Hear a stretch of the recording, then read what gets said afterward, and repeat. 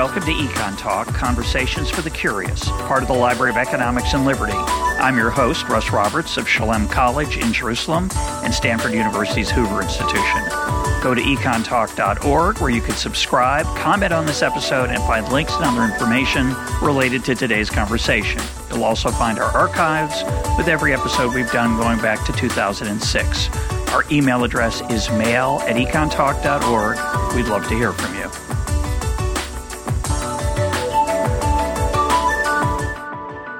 Today is April 16th, 2021, and my guest is behavioral scientist and author Katy Milkman. She is the James G. Dinan Professor at the Wharton School, University of Pennsylvania, and the author of How to Change, the Science of Getting from Where You Are to Where You Want to Be, which is our topic for today. Katy, welcome to EconTalk.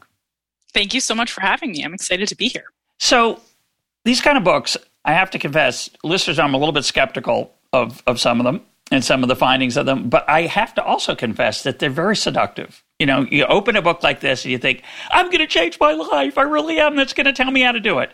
Do you think your book delivers on that promise?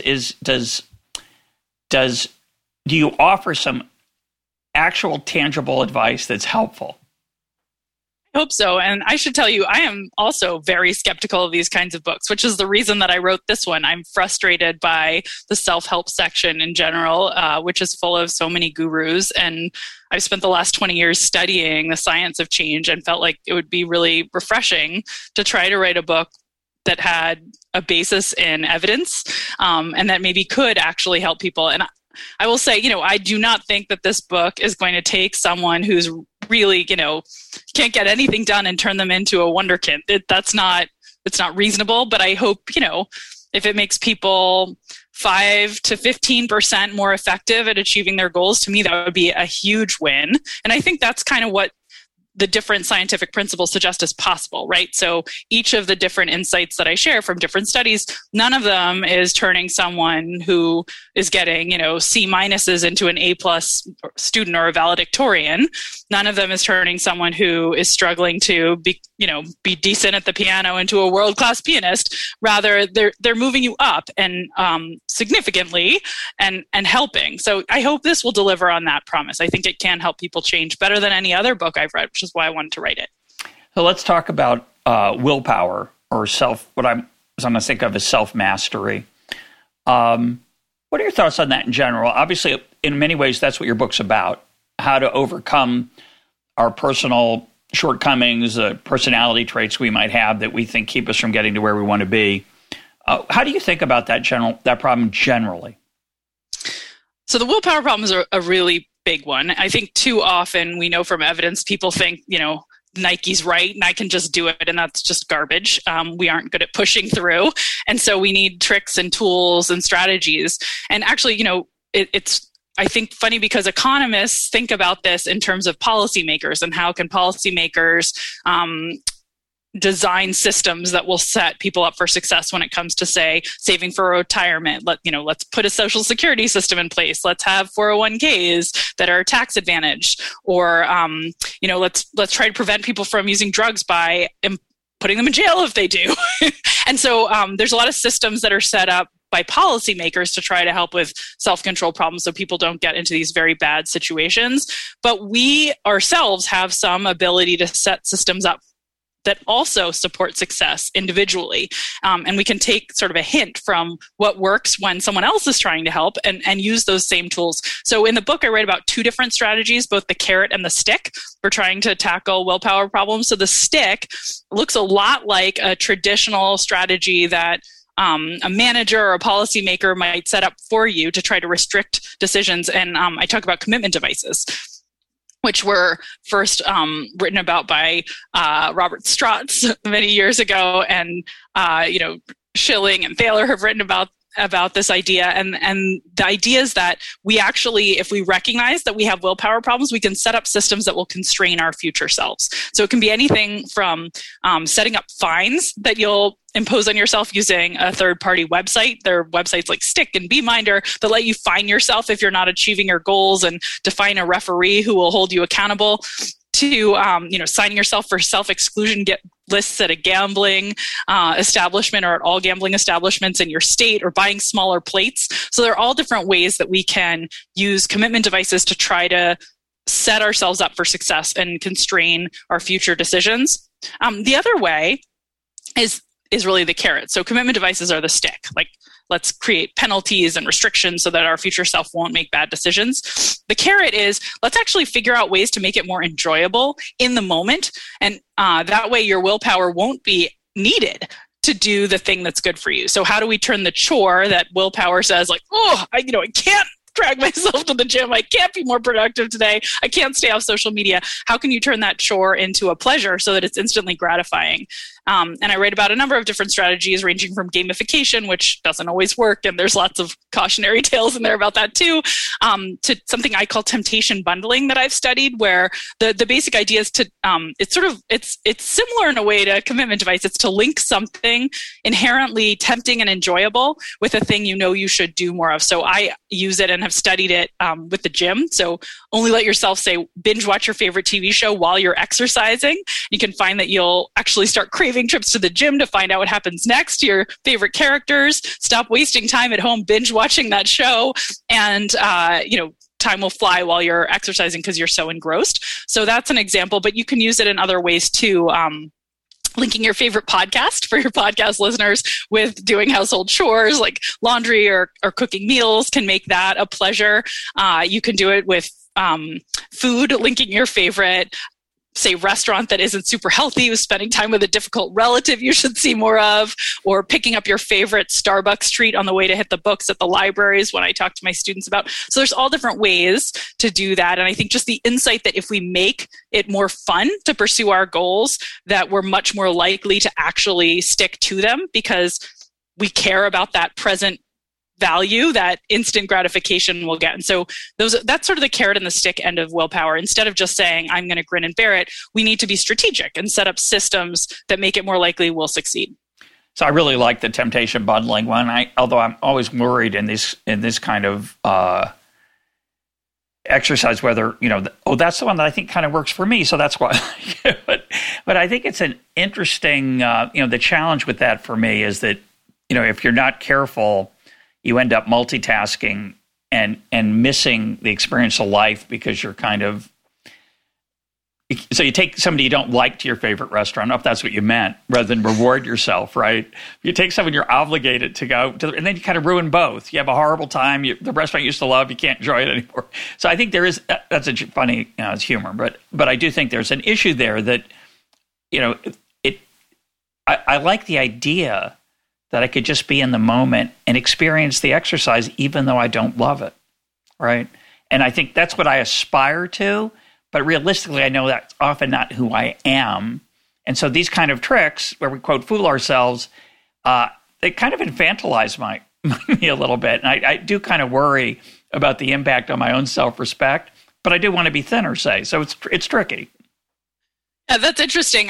Most of the people I talk to who've used these techniques haven't given me that feedback that it feels like they're infantilizing themselves. I think if someone else imposes it on you, and that's exactly what I talk about with gamification and how it can backfire. And there's research showing that if an employer tries to gamify, say, sales calls, it actually doesn't seem to work that well if it feels imposed by the organization as like some, as you say, infantilized, technique to get you to achieve those goals. But if we opt in, if we elect to do it, if we're using these tools to help ourselves, we don't generally see that kind of backlash, because people are saying, hey, like, I want to do this and this is fun for me. And it can be tailored. You make sure it actually is something you enjoy.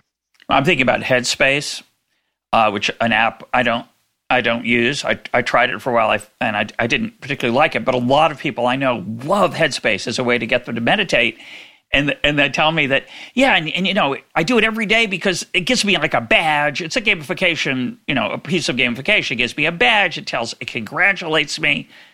Thinking, you're feeling grateful to an algorithm. It's not really a person.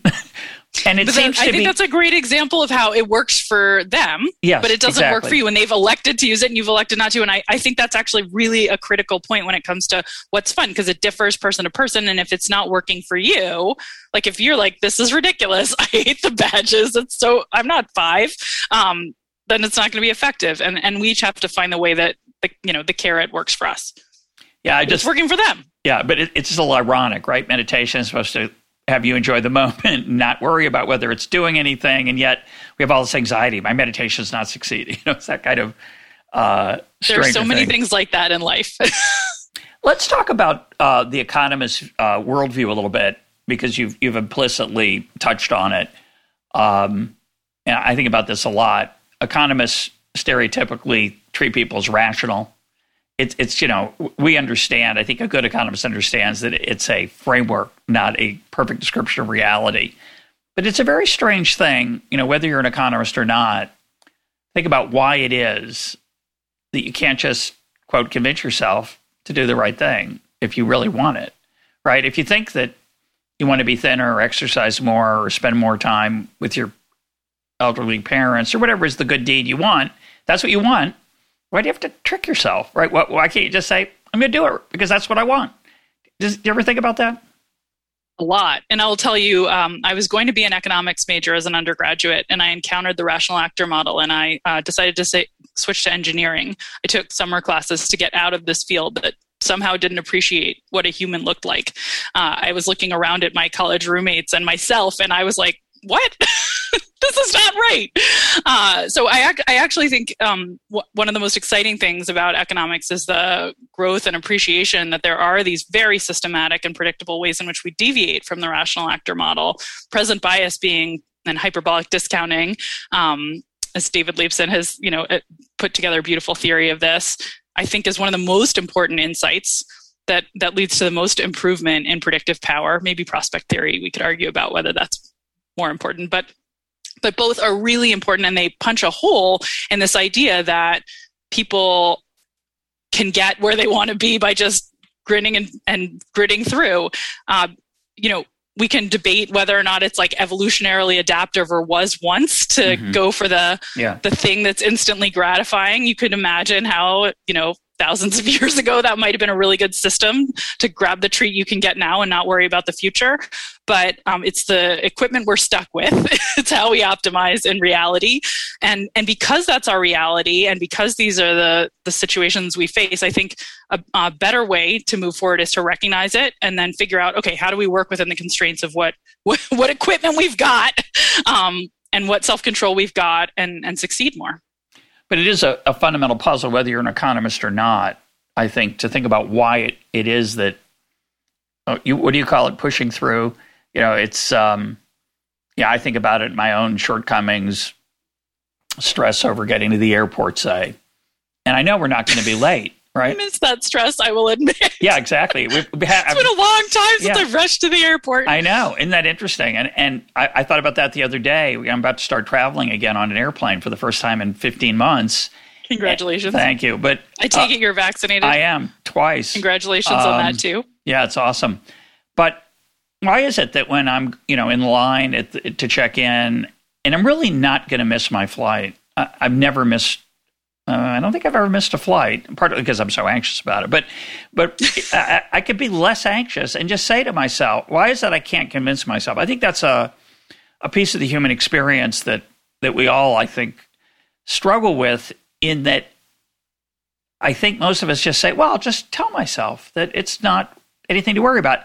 And that doesn't work. And the fact that it doesn't work is so shocking. It's so shocking that we continue to do it, most of us. I think we continue to say, well, I'll just tell myself not to worry about this, or not to be paranoid about this, or not to be stressed out about this. It took me a long, long time. I used to get nervous before, say, giving a lecture. I still get a little nervous, but they usually go pretty well. So why am I so nervous? And it's a habit that I've ingrained in myself that's hard to escape. And a lot of your book is about that, is about breaking habits or creating new ones or better ones. I just think it's interesting to think about why that's, we all know it's hard. It shouldn't be, you'd think, but it is. Yeah. And I think this just comes back to the fact that we're not perfectly optimizing creatures. There are all of these other things going on and other ways that we've been built and designed. And anxiety obviously serves a function, right? It's like highly motivating. Yeah. But and it's not a thing we can turn off because that's not the way we're built. And we share anxiety with our reptilian ancestors, presumably. Yeah. I think it's really interesting. You're making me, I want to just plug a friend's book, actually. I don't know if you know Ethan Kross. He wrote a brilliant book called Chatter. He's a psychologist at the University of Michigan, and it's really all about that self-talk and sort of what he's learned through his research about how to be more effective in our self-talk. And one really interesting key insight that comes out actually in a chapter of my book as well, where I'm talking about confidence, and that confidence actually can be a barrier to achieving our goals. He finds it can be really helpful to use the third person. So when we are talking to ourselves, we do better. And instead of saying like, I can do it, and you say, you can do it, Katie, and here's how you're going to do it. And that distance from yourself seems to be effective. The way it relates to what I wrote about is some research on the power of actually being a mentor to other people and how that actually builds your own confidence and helps you dredge up insights about what might work when you're trying to achieve the same goal as whoever you're coaching. And it also has a saying is believing effect. Like once you say it to yourself, you're more likely to follow through. I think all of those things are ways that we can distance ourselves from whatever challenges we face and sort of build our confidence, overcome emotional challenges, and be more effective. But you're right. These things are puzzling and interesting. And it's what got me interested in this field, is that we are not perfect systems. We're not perfect optimizers. And so like, what are the constraints? And anyway, I could go on. Yeah. And I'm going to let you in a minute, but I want to ask you first to think about, I haven't thought about this much, but your book prompts me to think about it. Religion and philosophy have thought about these problems for a long time before economists came along and before psychologists or behavioral economists came along. And they basically talk about the challenges of, you could call it temptation, certainly self-awareness, an urge to sin in the religious perspective is a very common religious theme that we're meant to overcome. We're meant to, we're given these desires, whether they're from God or evolution, doesn't matter, that growing up and becoming a full human being requires overcoming them. Is there reason to think that psychology and the kind of techniques that you and your colleagues come up with are better than the wisdom that we've been endowed with through the ages? That's a great question. I mean, there's wonderful wisdom from philosophy and religion, and I think actually a lot of it is reflected in some of the techniques that behavioral scientists, economists, psychologists, and others have developed and tested that really do seem to work. Let me give you some examples of things that are commonalities. We talked about commitment devices, pre-commitment. Wedding rings are certainly a form of commitment, and both a visual commitment, like a signal, and also they're costly when you invest in one and give it to someone else. So they're, anyway, whether you agree with the gender norms implied and so on, but there are these things that are in our traditions that certainly reflect some of these self-control challenges.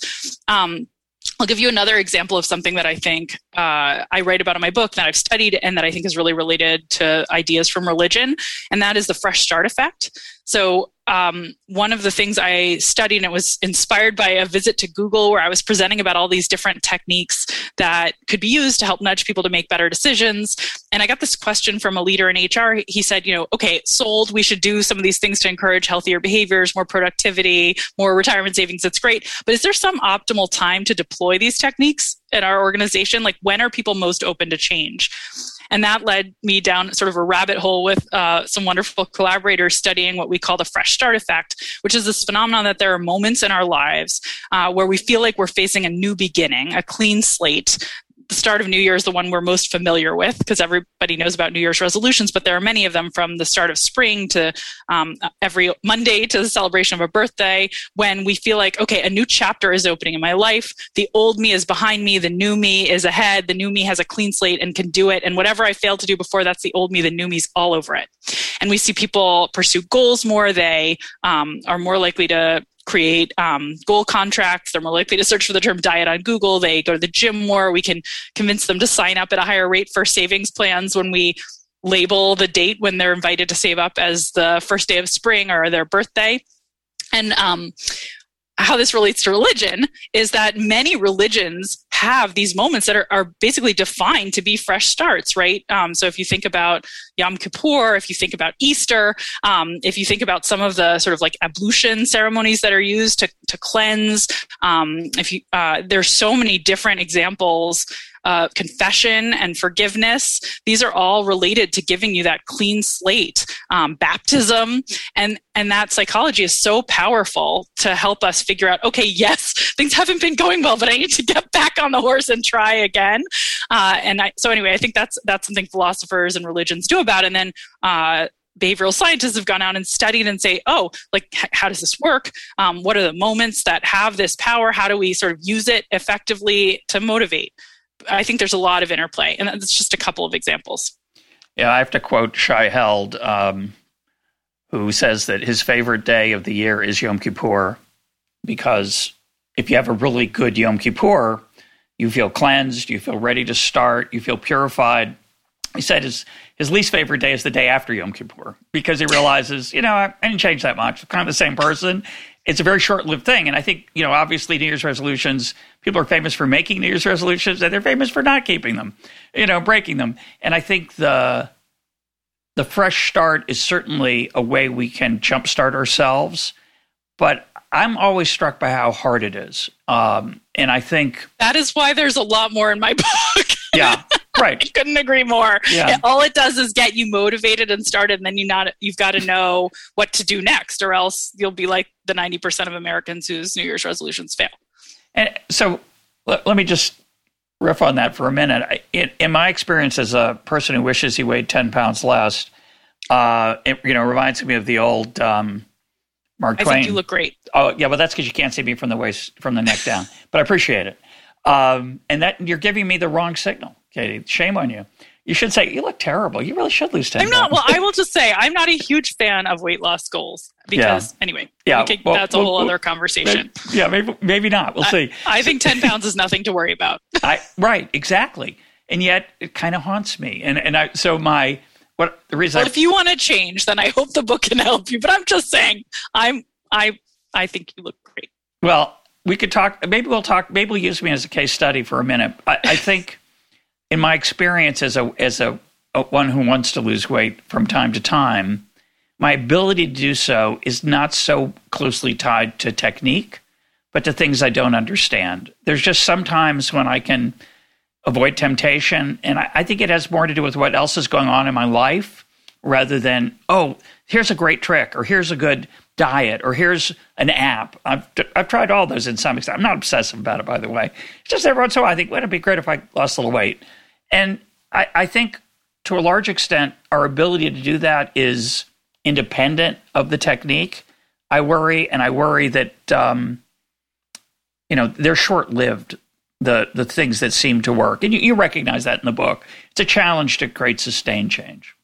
It's a big challenge, and I think the biggest. And, it's really interesting also to think about, I think the most interesting frontier is understanding how do we help people get back up after failure. And I write a lot about that in the book, but I hope in the next 20 years I'll learn a lot more about it. I think it's one of the most interesting areas for research is those recoveries after we have a stumble, because stumbles are inevitable.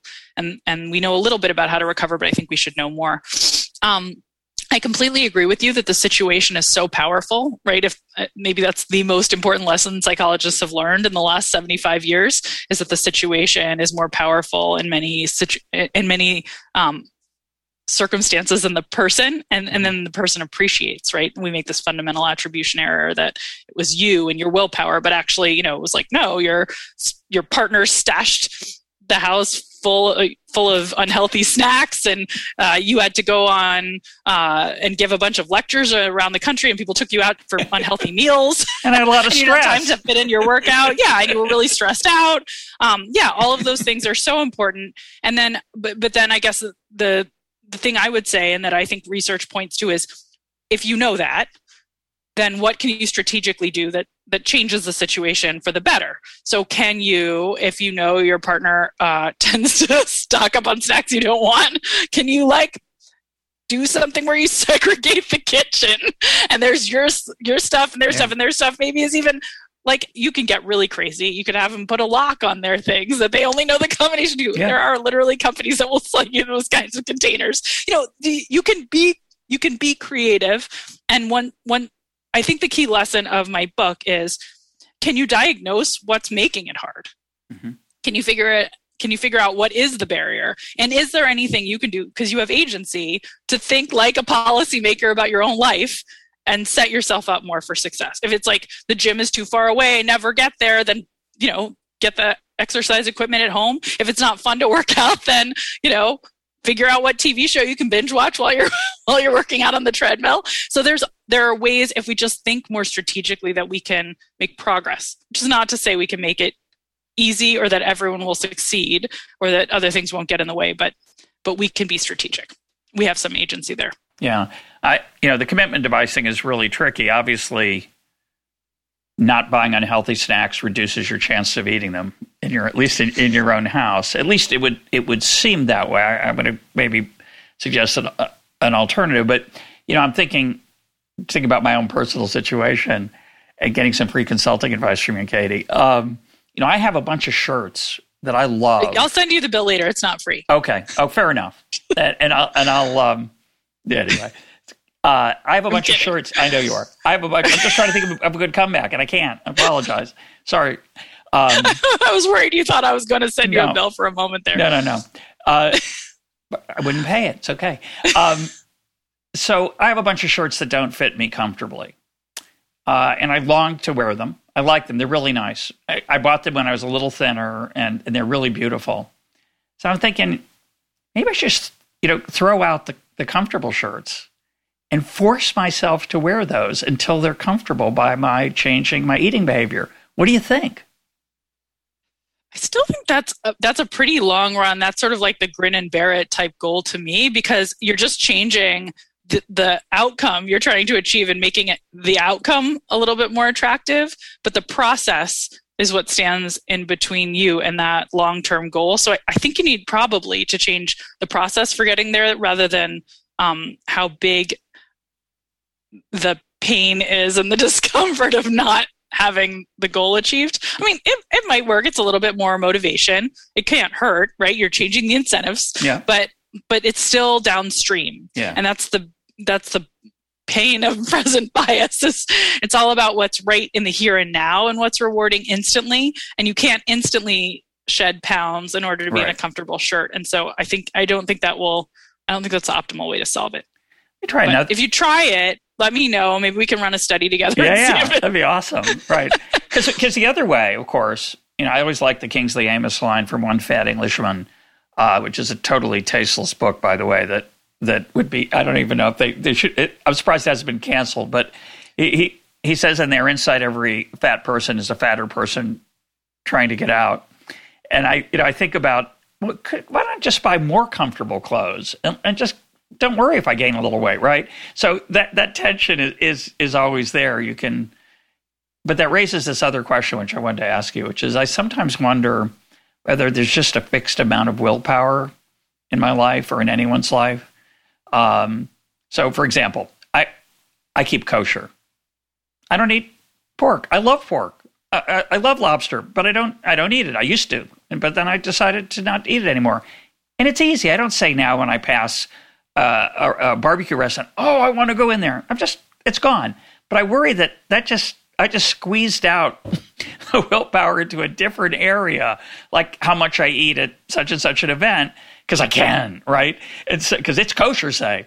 And I think that I worry that whenever we can get some self-control in this corner of our life, our need to misbehave spills over somewhere else. Have you ever heard? Is that a thing in your work? You ever heard of that? So I will say that there was a theory. I mean, it still exists. The theory is still there, of self-control as being like a muscle that you could strengthen through practice and that's worn out through repeated use. That theory has been debunked through the replication crisis. So there's really no evidence supporting that model, though it's very appealing as a model, but it doesn't seem to be borne out by data. What does seem to be true is that fatigue matters. So when we're really tired, it's harder to do the right thing.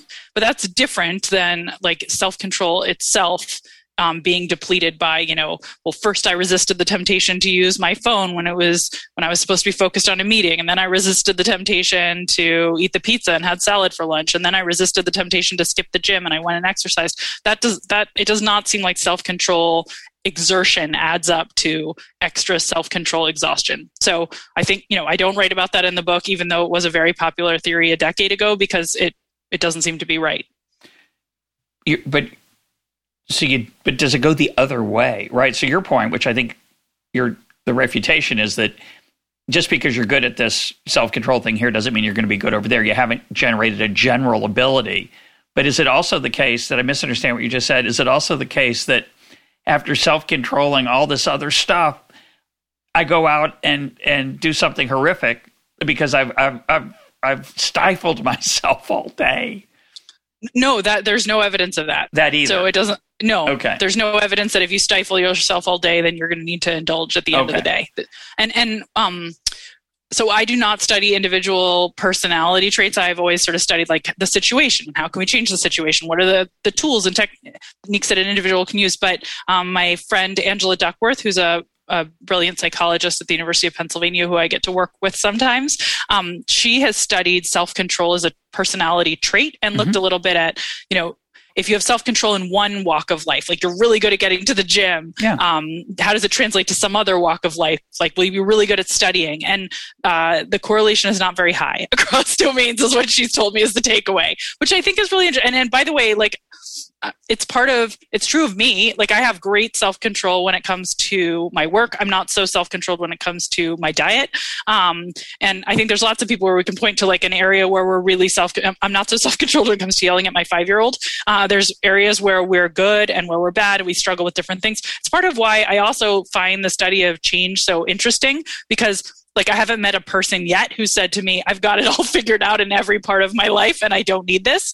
It feels like there's use in it for everyone because we've all got our foibles. Yeah. Angela Duckworth is past EconTalk guest. You can listen to her talk about grit. Those of you who want to learn more, it's in our archive. We'll put a link up to it, to this episode as well. You mentioned the replication crisis. To take an extreme version of it, I'd quote John Ioannidis, another past EconTalk guest who talked about this. Most published results are false. That was his claim. It's a theoretical paper. I thought it was a silly idea. I think he's kind of right. How do you deal with that as certainly someone who's giving people advice, not just in your book, but as a consultant, knowing that some of the studies, and maybe more than some, are not reliable. They've been debunked, refuted, didn't hold up, didn't replicate? Well, first, I didn't put any studies that I believe are unreliable into my book, and in fact took some out as I discovered, learned things that made me question them. So I tried to be pretty careful, which doesn't mean that it's all perfect, but sure. But that was really important to me. I will say I've sort of been at the center in some ways of watching the replication crisis unfold. I'm in a department at Wharton with, previously 2 of my colleagues who are leading a lot of the work to change the way that behavioral science is done. So Joe Simmons and Uri Simonson have been like studying p-hacking and problems with the way that psychologists do statistical inference. I think it's so important. I'm so glad that we're getting things cleaned up. And I guess I will say I think there are plenty of things that aren't true, but there's also lots of things that do replicate and are really robust. And I've tried, like, for instance, present bias that replicates. Commitment devices are valuable, that replicates. And it's not shocking that some of the things replicate that do, because honestly, my sense is a lot of the things that don't replicate are the things that looked like magic in the first place, right? And sure. So, when you constrain yourself, when you incentivize yourself to behave differently, like better things happen. So I tried really hard when writing the book. I guess I will just say there to stay away from anything that felt or smelled like magic. And I think, I'm sure there will be something in the book that doesn't replicate, because almost certainly there's always something. There's a lot of studies in there. I think about a seventh of the pages are my reference section. But I stand by, in general, the themes are so robust, and the things I focused on, I think, are, many, many, many studies have shown them to be true. So hopefully there's not much in there that people should be worried about. Well, commitment devices are old, right? They go back to at least as far as Homer and Ulysses tying himself to the mast because he was afraid that when he heard the sirens, he would steer the boat toward the rocks. And so he had his crew people. I think they were all men. Sorry. He had their crew. I think they were too, yeah. But the people who were steering the boat, he had them wear earplugs. I don't know what he used. Wax. Wax, okay. They plug their ears with wax. But he tied himself. Great story. He tied himself to the mast. He had them commit him to not being able to steer the boat, so that he could enjoy the sound of the sirens, but not end up crashing. It's a very powerful metaphor, of course, that I don't think has, as you say, it stood the test of time, and it stands up in the results. But I think there are a lot of challenges in the psychology literature. We had Brian Nosek on the program, another person who's been at the forefront of this, and as well as Andrew Gelman, who with Simonson have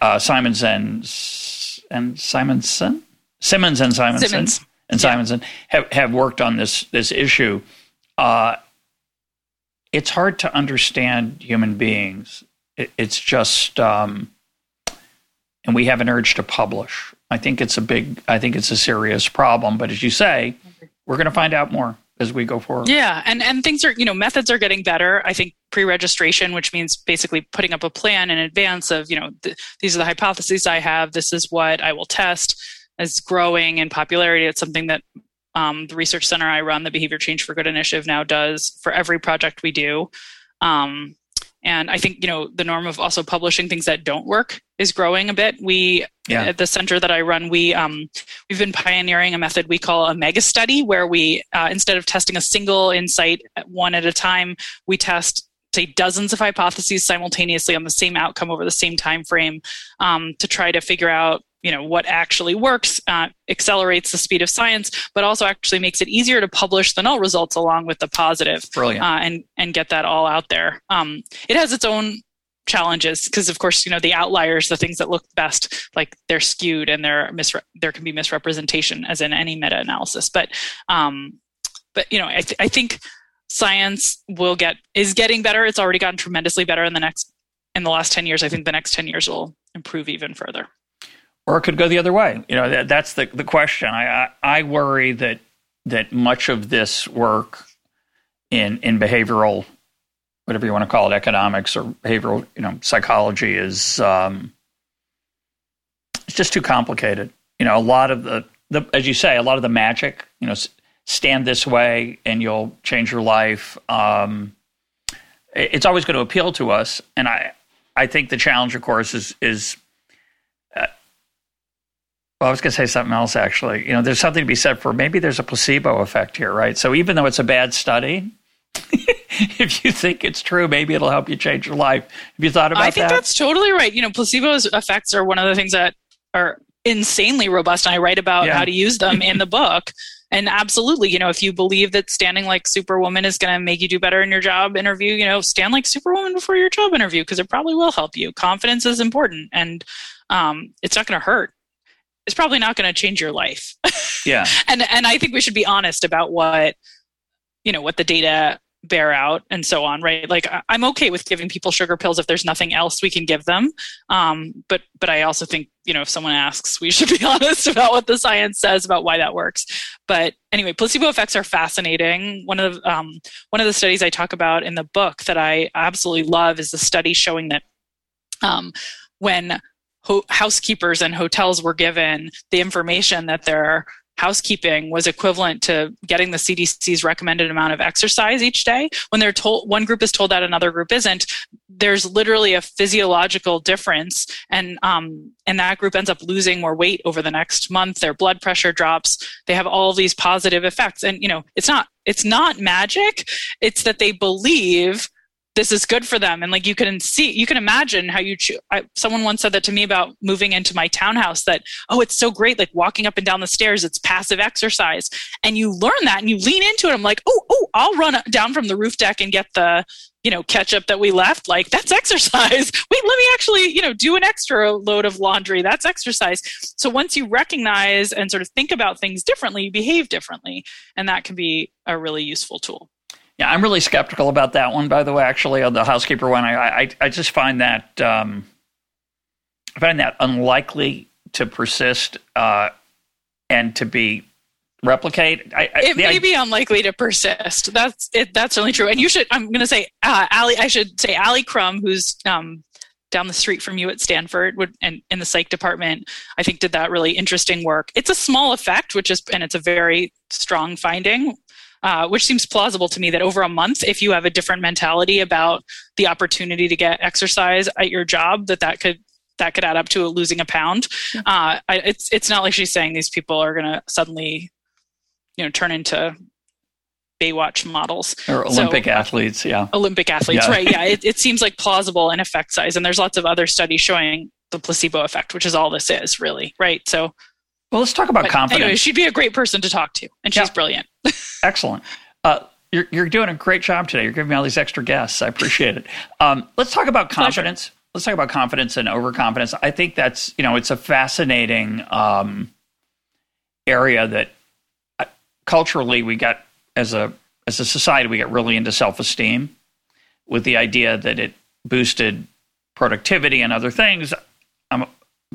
Not surprisingly, I'm skeptical about that, but it was a commonly held belief, and you have a very subtle and nuanced description of the role confidence plays in our lives. So talk about that, because I think, obviously to be helplessly insecure is helpless, and to be overconfident and overbearing is unbearable. So how do you think about that? So there's this delicate balance. There is, like most things in life. Yeah. And it's funny because I was just saying, like, I'm not a personality. I know very little about personality psychology, but in this case, I would say, and I still know very little about personality psychology. I'll stick with that. This is one of those cases where I do think, like, it depends on who you are and what your challenges are. And I think, there are people for whom the reason they can't achieve their goals is that they don't believe they can. And there's different ways. If that's the challenge someone's facing, if you're coaching them, if you're their teacher, their mentor, their supervisor at work, being aware of that and then thinking about what are the ways that I can support building their confidence is going to be really important. And if you individually feel like you can't achieve something, you're not going to try. And so, being aware that that's going on and that you can tackle it is important. So in the book, I talk about a few different things. One of my favorite insights is how much our peers matter and how much they inform our beliefs about what's possible, especially peers who we identify with because they resemble us in some way. They're in our field and they're similar age and maybe similarly in other demographic ways or have a similar background. And we look at them and see what they can accomplish, and that informs what we think we can accomplish. We look at the techniques they're using to accomplish their goals, and sometimes we, through osmosis or deliberate emulation, start using them too. And so I think that's actually a really powerful insight. I talk about the work of Scott Carell, an economist at UCSD, showing the roommate you end up with in college affects your grades. If you get somebody who had really high score on the verbal SATs, you end up performing a bit better in classes than if you didn't. I think that's such an interesting insight, and it can inform the way we choose the people we surround ourselves with, and the people we surround ourselves can build our confidence and build frankly, our competence too. Because again, part of what happens when we surround ourselves with the right peers is that we recognize what's working for them. I think we should be frankly more deliberate about that kind of emulation. It's one of the things I've found most useful in my own life. So this is, again, you were saying like you like temptation modeling because it related. For me, one of the ways I've gotten the most done is by looking at role models and saying like, well, how do you do all these things? You talk to me about your life hacks, and then very deliberately trying to copy and paste them. And I think too few people do. In fact, done some research showing just telling people that go copy and paste is useful. Yeah, I think that's a little complicated. I'm reminded of my graduate advisor, Gary Becker, who was a freshman at Princeton. It's a tough graduate. That's a high bar. Well, yeah, whether he was good for my self-confidence or not, it's a complicated question. I won't go into it. But when he was a freshman, he wanted to be a math major. And after his... I was a Princeton undergrad too and thought maybe math. And then I learned about math at Princeton. So I relate. Well, but his roommate did a lot better than he did and on some exam that they took together and in some class, and he said, well, this isn't for me. Obviously, I'm not that good at it. Lucky for the economics field. Yeah, and math's lost, it turned perhaps. out well for us. Yeah, I think so, and for me, but it turns out his roommate, I forget his name, but he went on to win a Fields Medal, which is the equivalent of the Nobel Prize. He wasn't like God. That's quite a room. Right? Well, think about that, though, that that's like Tommy Lee Jones and Al Gore at Harvard, right? It's like, except in academia. But think about how interesting. But think about how it didn't enhance his. He didn't aspire higher after Absolutely. He shot down, which was a shame. Maybe who knows? Yeah, that's so fascinating. Well, first of all, I think it turned out well for everyone because Gary Becker, obviously, thank goodness. Right. And by the way, like the Becker-Murphy model of habit formation has been hugely influential to the way I think about habits and do my work. But okay, that is neither here nor there. Yeah, absolutely. So actually one of my favorite follow-up studies by Scott Carell that I talk about to the roommate paper is what happened when he tried to engineer better outcomes for students at West Point by actually assigning roommates strategically. Mm-hmm. So he had this result that random assignment to a roommate who'd done better on their verbal SATs seemed to improve your performance, recognized that there was this opportunity. Some kids drop out of West Point. How can we help the low performers stay in school and do better? So he came up with this algorithm. We'll assign the top performing or the incoming class folks who look like they're going to be stars with roommates who are at risk of dropping out. And then the stars will help their roommates not drop out by pulling them up. And then we'll just put the middlers together because they don't need help. They're okay. He happily, thankfully, did this as an experiment. He's a scientist. He thought he was pretty sure he had this great idea, but he wanted to test it. He tested it for 2 years in a row, and both years in a row it backfired. And the big reason that it seemed to backfire is that it created too big of a gap in those roommate pairs. They couldn't relate to each other. The low performers ended up sort of on the hallway hanging out with the other low performers because they didn't want to talk to these superstars. And it was worse because there was no cohesion and you formed these bubbles. And anyway, we could talk about the current media environment and how all these things happen with bubbles. But so that was bad. And it feels like, I think the story you're telling in this case might be a similar example. Like you want to surround yourself with peers who will stretch you, but not too much. And then there's this like tricky, well, how do I figure out what's too much and what's not? I think, there's more science to be done, but it seems clear if you're looking at someone and you're going, oh my God, they're just like out of reach. It's not a good role model. It's not a good person to emulate. You want to be around peers who stretch you a little bit, but who feel like their goals are within reach. I can emulate that. I could accomplish that. And then there's other techniques for thinking about, well, how do you build confidence so that peer group, you believe you can fit into that peer group. But it's a tricky thing about social norms. And I think that's I've never heard that story of Gary Becker. I'm going to reuse it. Yeah. It's fascinating. Yeah, it is. Thank you for sharing it with me. Yeah, sure. And I do relate, having been afraid of math after starting out at Princeton and thinking it might be my thing. It's an intense place to study math. But I think this issue of whether to choose not to shoot too high or not to depress yourself because your roommate's so talented, and it's really a question of knowing yourself. Obviously, there's nothing wrong with rooming with somebody who you can't equal, but you still could be inspired by. You might not want to copy their life hacks because they don't have to study for the exam. They get an A anyway, right? And you try that and you get a C. So you learn about... Or like an F for me. But anyway. Exactly. I hear you. You might get a C. No, I know what you mean.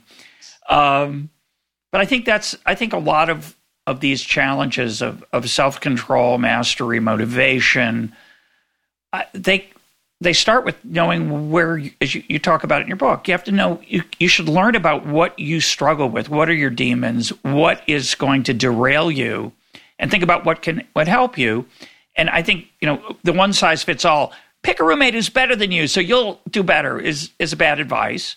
But learning what you can, given your own particular situation from such a person, can be helpful. Yes, absolutely. And so I think one thing that I have done in my life that I think can be useful is finding peers who you admire, who you look up to, and thinking about ways that you can actually coach each other. So I call it we call it actually a no club, but it's really an advice club of 3 women who are all, now tenured professors at top business schools, all with the ambition to continue contributing on research and lead in other ways as well. And we'd read about this work by Linda Babcock, who's an economist at Carnegie Mellon. In fact, talked to her a lot about it, showing that women get saddled with a lot of office housework and they take on a lot of administrative duties that are not rewarded. And this is not great. Women need to learn to say no more. It'd be great if they weren't asked as much, but anyway, there's 2 sides of it, and you can be self-reliant and say no. So she had formed a no club with other women who are facing similar challenges, so they could run ideas by each other and say, like, should I do this? How do I say no? So I formed a similar one, and it's been amazing in many ways. One, I learned from my peers immense amounts about what they're saying no to, what's acceptable to say no to, how to say no. But I've actually also learned by giving advice to these other women about what I think sort of my values are. I have built my confidence that I can figure out what makes sense and what doesn't. And sort of after I give them advice on something, I want to follow through. I don't want to be hypocritical if I get a similar opportunity. So I do think that's another way we can use our peers. It builds our confidence when we mentor and coach others. It helps us introspect about what works, helps us learn from what works for them. And I think we should probably be more deliberate in the ways that we coach each other and work together to achieve our goals. That's just a great example, I think, of it's not exactly the focus of your section on this in the book, but I think of, you choose, in many situations in life, you're forced into association with people, whether you like them or not, whether they're good for you or not. But most of life, we choose our peer groups. We choose who to be influenced by and who to influence. And I think in the area of morality, much more than, say, productivity, it's extremely important. So having a group of people who you share the things you've turned down that you realized were unethical, as long as you don't brag about it too much, I think is a healthy thing. Or surrounding yourself with people that who say are givers rather than takers is just good advice. A lot of times those takers are very entertaining, and we like being around them, partly because they're charismatic perhaps, or other reasons. But I think surrounding yourself with givers helps you become a better giver.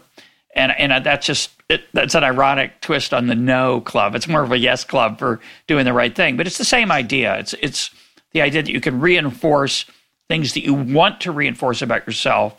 It's not quite a commitment mechanism, but it's an implicit one through social pressure.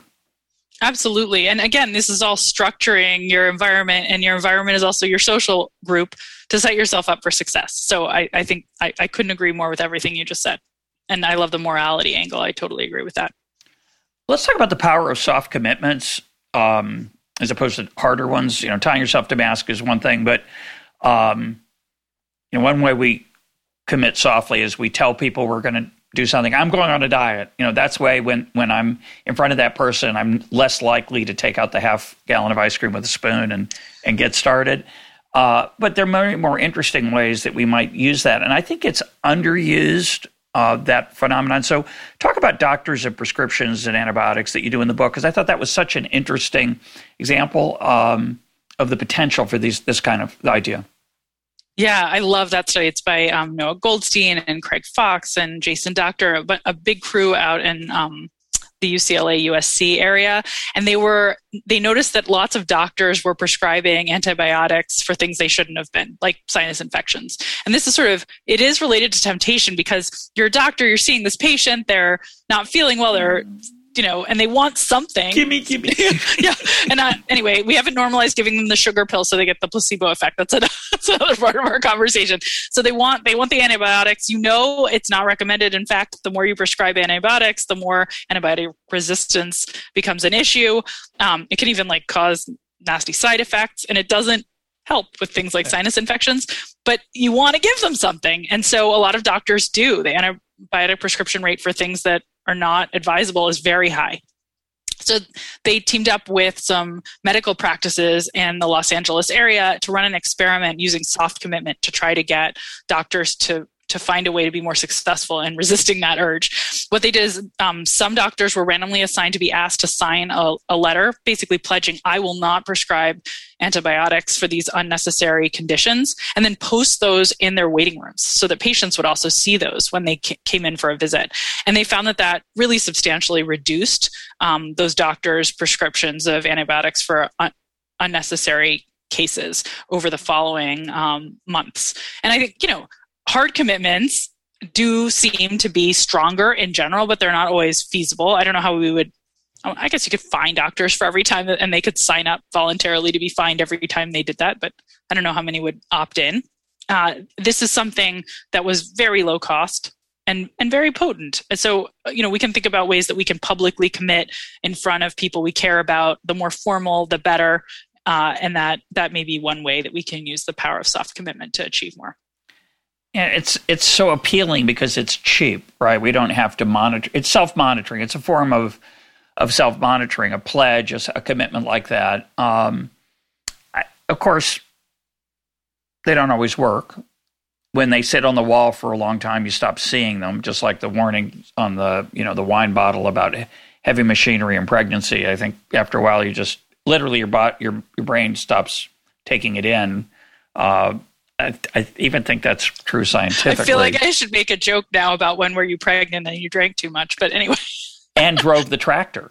I was pregnant. And you drove the with the wine on the tractor. I knew I shouldn't have done that. I think of the sort of warnings on cigarettes, which I think have been proven. They're maybe useful for preventing people from starting to smoke, but not very helpful if you're already smoking, if I'm remembering the research correctly. But this whole idea of a pledge, obviously, we talked earlier about Yom Kippur and other, ways that we start to imagine ourselves as being possible agents of change for our own lives. And in a pledge, writing something down would seem to have the potential to have an impact. I've not done this with my wife, but a remarriage, or I forget what they call it, recommitment ceremony, right? People do these things as a way to publicly bind themselves, but not in a legal or regulatory way, but in a way of saying so. And I guess the risk reminds you a little bit of the way businesses will use a mission statement, right? In theory, a mission statement's a soft commitment, and yet, of course, it's often just talk. It doesn't have teeth. Yeah, it doesn't have teeth. So talk about that trade-off. Obviously, teethless biting is very cheap, but it also doesn't hurt so much. So, yeah, I think that's right. I'm a fan of hard commitment. I think it's underused because the teeth do really add to the potency and to the success rates in general. But it's not always something that people feel they can take the risk of the bad outcome, and so I think that as a backup, soft commitment can work. And I think the study in particular with doctors was very successful and suggests that maybe if it's a pledge and it feels professional, it feels linked to our professional identity, it's public to large groups of other people whose respect is critical to our career outcomes, that may be, a way that we can make soft commitments that are more powerful than, if you tell your spouse, and your spouse will still probably like you all right, even if you eat the ice cream.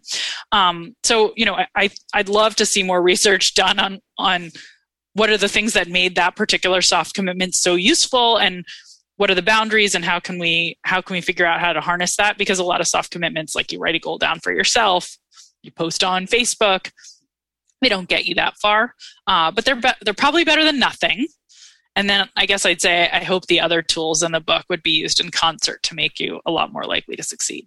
Well, I think the point you just made about peer groups is really interesting, the professionalism, right? So if I sign that commitment on my own idea and I post it in my waiting room as a way of making myself aware of it as a doctor, it's probably not as effective as the doctors in a practice all posting it, having a conversation every 2 weeks or a month about how we're doing on our commitment. And, oh, yeah, I broke down the other day and I shouldn't have done it, but I gave a prescription for something. I think that the combination of those two is a little bit like your temptation bundling. Social norms are also in there. Yeah, absolutely. Yes. No. And using a lot of these ideas in concert is obviously a good idea if we want to make them more potent. I think there's another piece to this I think that can help, which is your point about professionalism gets at it a little bit. I think about Agnes Callard's work on aspiration, which we talked about on the program here. My favorite mission statement, it's actually a motto, is the Ritz-Carlton's. The Ritz-Carlton's motto is, ladies and gentlemen serving ladies and gentlemen. Now, in the Ritz-Carlton, if you're lost in the hall and you turn to any employee and say, where's the such and such ballroom? I can't find it. They are not supposed to point and say, oh, it's down that hall, take a right and then a left. They're supposed to escort you because, of course, ladies and gentlemen serving ladies and gentlemen would make sure you got there. And I think there's something aspirational about that slogan. It's not just, we shall provide the best customer service. It's, here's who we can be. And I think back to that pledge about the doctors and the antibiotics. I think how you word the pledge and how you think about it, if it heads you toward professionalism and being a better self, I think maybe is the way to make them more effective. Maybe. I love that. That's really interesting. And it also relates to this identity and how important identity is, which, by the way, I think is understudied. I talk a little bit about it with Fresh Starts and those shifts that we have in identity, but I think I would love to see more research on that. Talk about identity and why that's important. Well, theoretically, why it's important is, when you have that hat on and it comes with a whole script, like we're both professors, what is in the professor script? We're supposed to be intellectual. We're supposed to be, maybe every once in a while, like a little disorganized with our heads in the clouds. But we're caretakers of our students, caring deeply about their outcomes. It just comes with this whole list of attributes and you step into that role. And I think, there are many different identities as athlete, as parent, scientist. And when you have the right hat on with the right set of roles, it does seem like it can change behavior.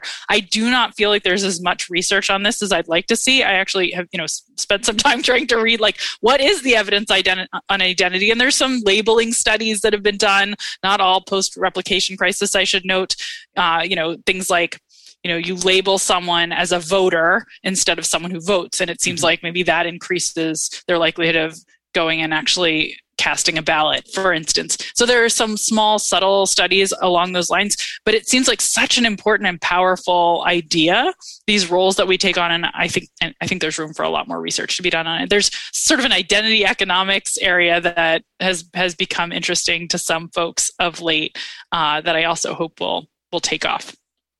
Well, I'm thinking about Yuval. There's more unknown than known. Yeah, for sure. I'm thinking about Yuval Levin, whose book, A Time to Build, is about how people have betrayed their, you could call it their duty, their obligation. I would think of it as their identity, say as journalists, academics, politicians, which really shows the limits of this approach, or at least that we need to rebuild some of these identities. I think, obviously, right, when you're living in a world where your publication's going to go out of business and you're going to lose your job if you don't generate a lot of clicks, you're prone to some headlines about, say, the coronavirus and the vaccine that are close to lies. And yet, the vaccine doesn't work for and people click through, oh my gosh, and they realize, this is after 4 people didn't, it's unbelievable. And so, yes, journalists used to have this identity as truth seekers, objective truth seekers. Now I think they're much more likely to be partisan on either side of the divide. I think that's a tragedy to some extent that's explained by the incentives, but you'd like to think that identity, sense of identity could overcome that. It isn't right now. I agree with you. And I think identity is not nearly strong enough to overcome strong incentives. And we shouldn't expect it to be. So we need to set up better systems. And identity is only one piece of any puzzle. But think about the Hippocratic Oath. Yeah, doctors still make bad decisions. But on the other hand, it probably helps that they take that Hippocratic Oath. So when we want to get all the pieces of the puzzle right, I think that's another key takeaway. You can't say oh, I checked this box, I got the identity down, or I have soft commitments, and then just neglect everything else. The incentive scheme is completely wrong. The structure of the choice is completely wrong. So we have to be attentive to all of these components. Yeah. Let's close with where we started, which is the seductiveness of the idea that I can change my life if I have the right life hack. Your subtitle is where is it? The science of getting from where you are to where you want to be. Yeah, and part of what I've been thinking about a lot lately is how to figure out where you want to be. I think in our culture, this is not a criticism of your book, because obviously, no matter where you want to be, it'd be good to get there in theory. Right. I'm agnostic on that exactly. End goal. I will in the book. Right. You are. And most of us would unanimously agree that we want to exercise more, eat healthier, be better friends, 1,000 things we could think of that we wish we could do a better job on. But I do think in our culture right now, there's a overwhelming urge for the app or the algorithm or the life hack that will solve problem X, forgetting that there's this big meta problem out there called how to live. It's true that if you want to live well, you do have to control your urges and master yourself a little bit. But I'm just curious if you think about that much. I think it's a great issue. It's one of the things that has made me so interested in fresh starts, because I think one of the reasons fresh starts are interesting is those are moments that tend to disrupt the day-to-day when we're just sort of plugging along, not thinking deeply about who we want to be, and lead us to think bigger picture. And I think we need more disruptions and more effort put into what should my goals be, rather than the list of goals that everyone has, less time on social media and more exercise and so on. What are the really important things? I hope the book can help with both the important things and the less important ones. And I'm agnostic on it. I try to present the science that's useful regardless of what a goal is, but I completely agree with you that I think we can find more meaning in life if we reflect more deeply about what really matters. And, there's lots of great research supporting the importance of meaning and work. It makes you more productive if you see meaning behind your job, behind what you're doing. So it has all these benefits to happiness. So I do hope people will use the book to achieve meaningful goals rather than goals that may not really make them happier. Which is why, by the way, I don't think you should worry about the 10 pounds. Well, my guest today has been the kind and insightful Katy Milkman. Her book is How to Change.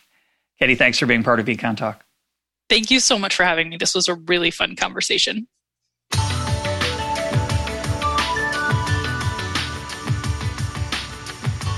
This is EconTalk, part of the Library of Economics and Liberty. For more EconTalk, go to econtalk.org, where you can also comment on today's podcast and find links and readings related to today's conversation.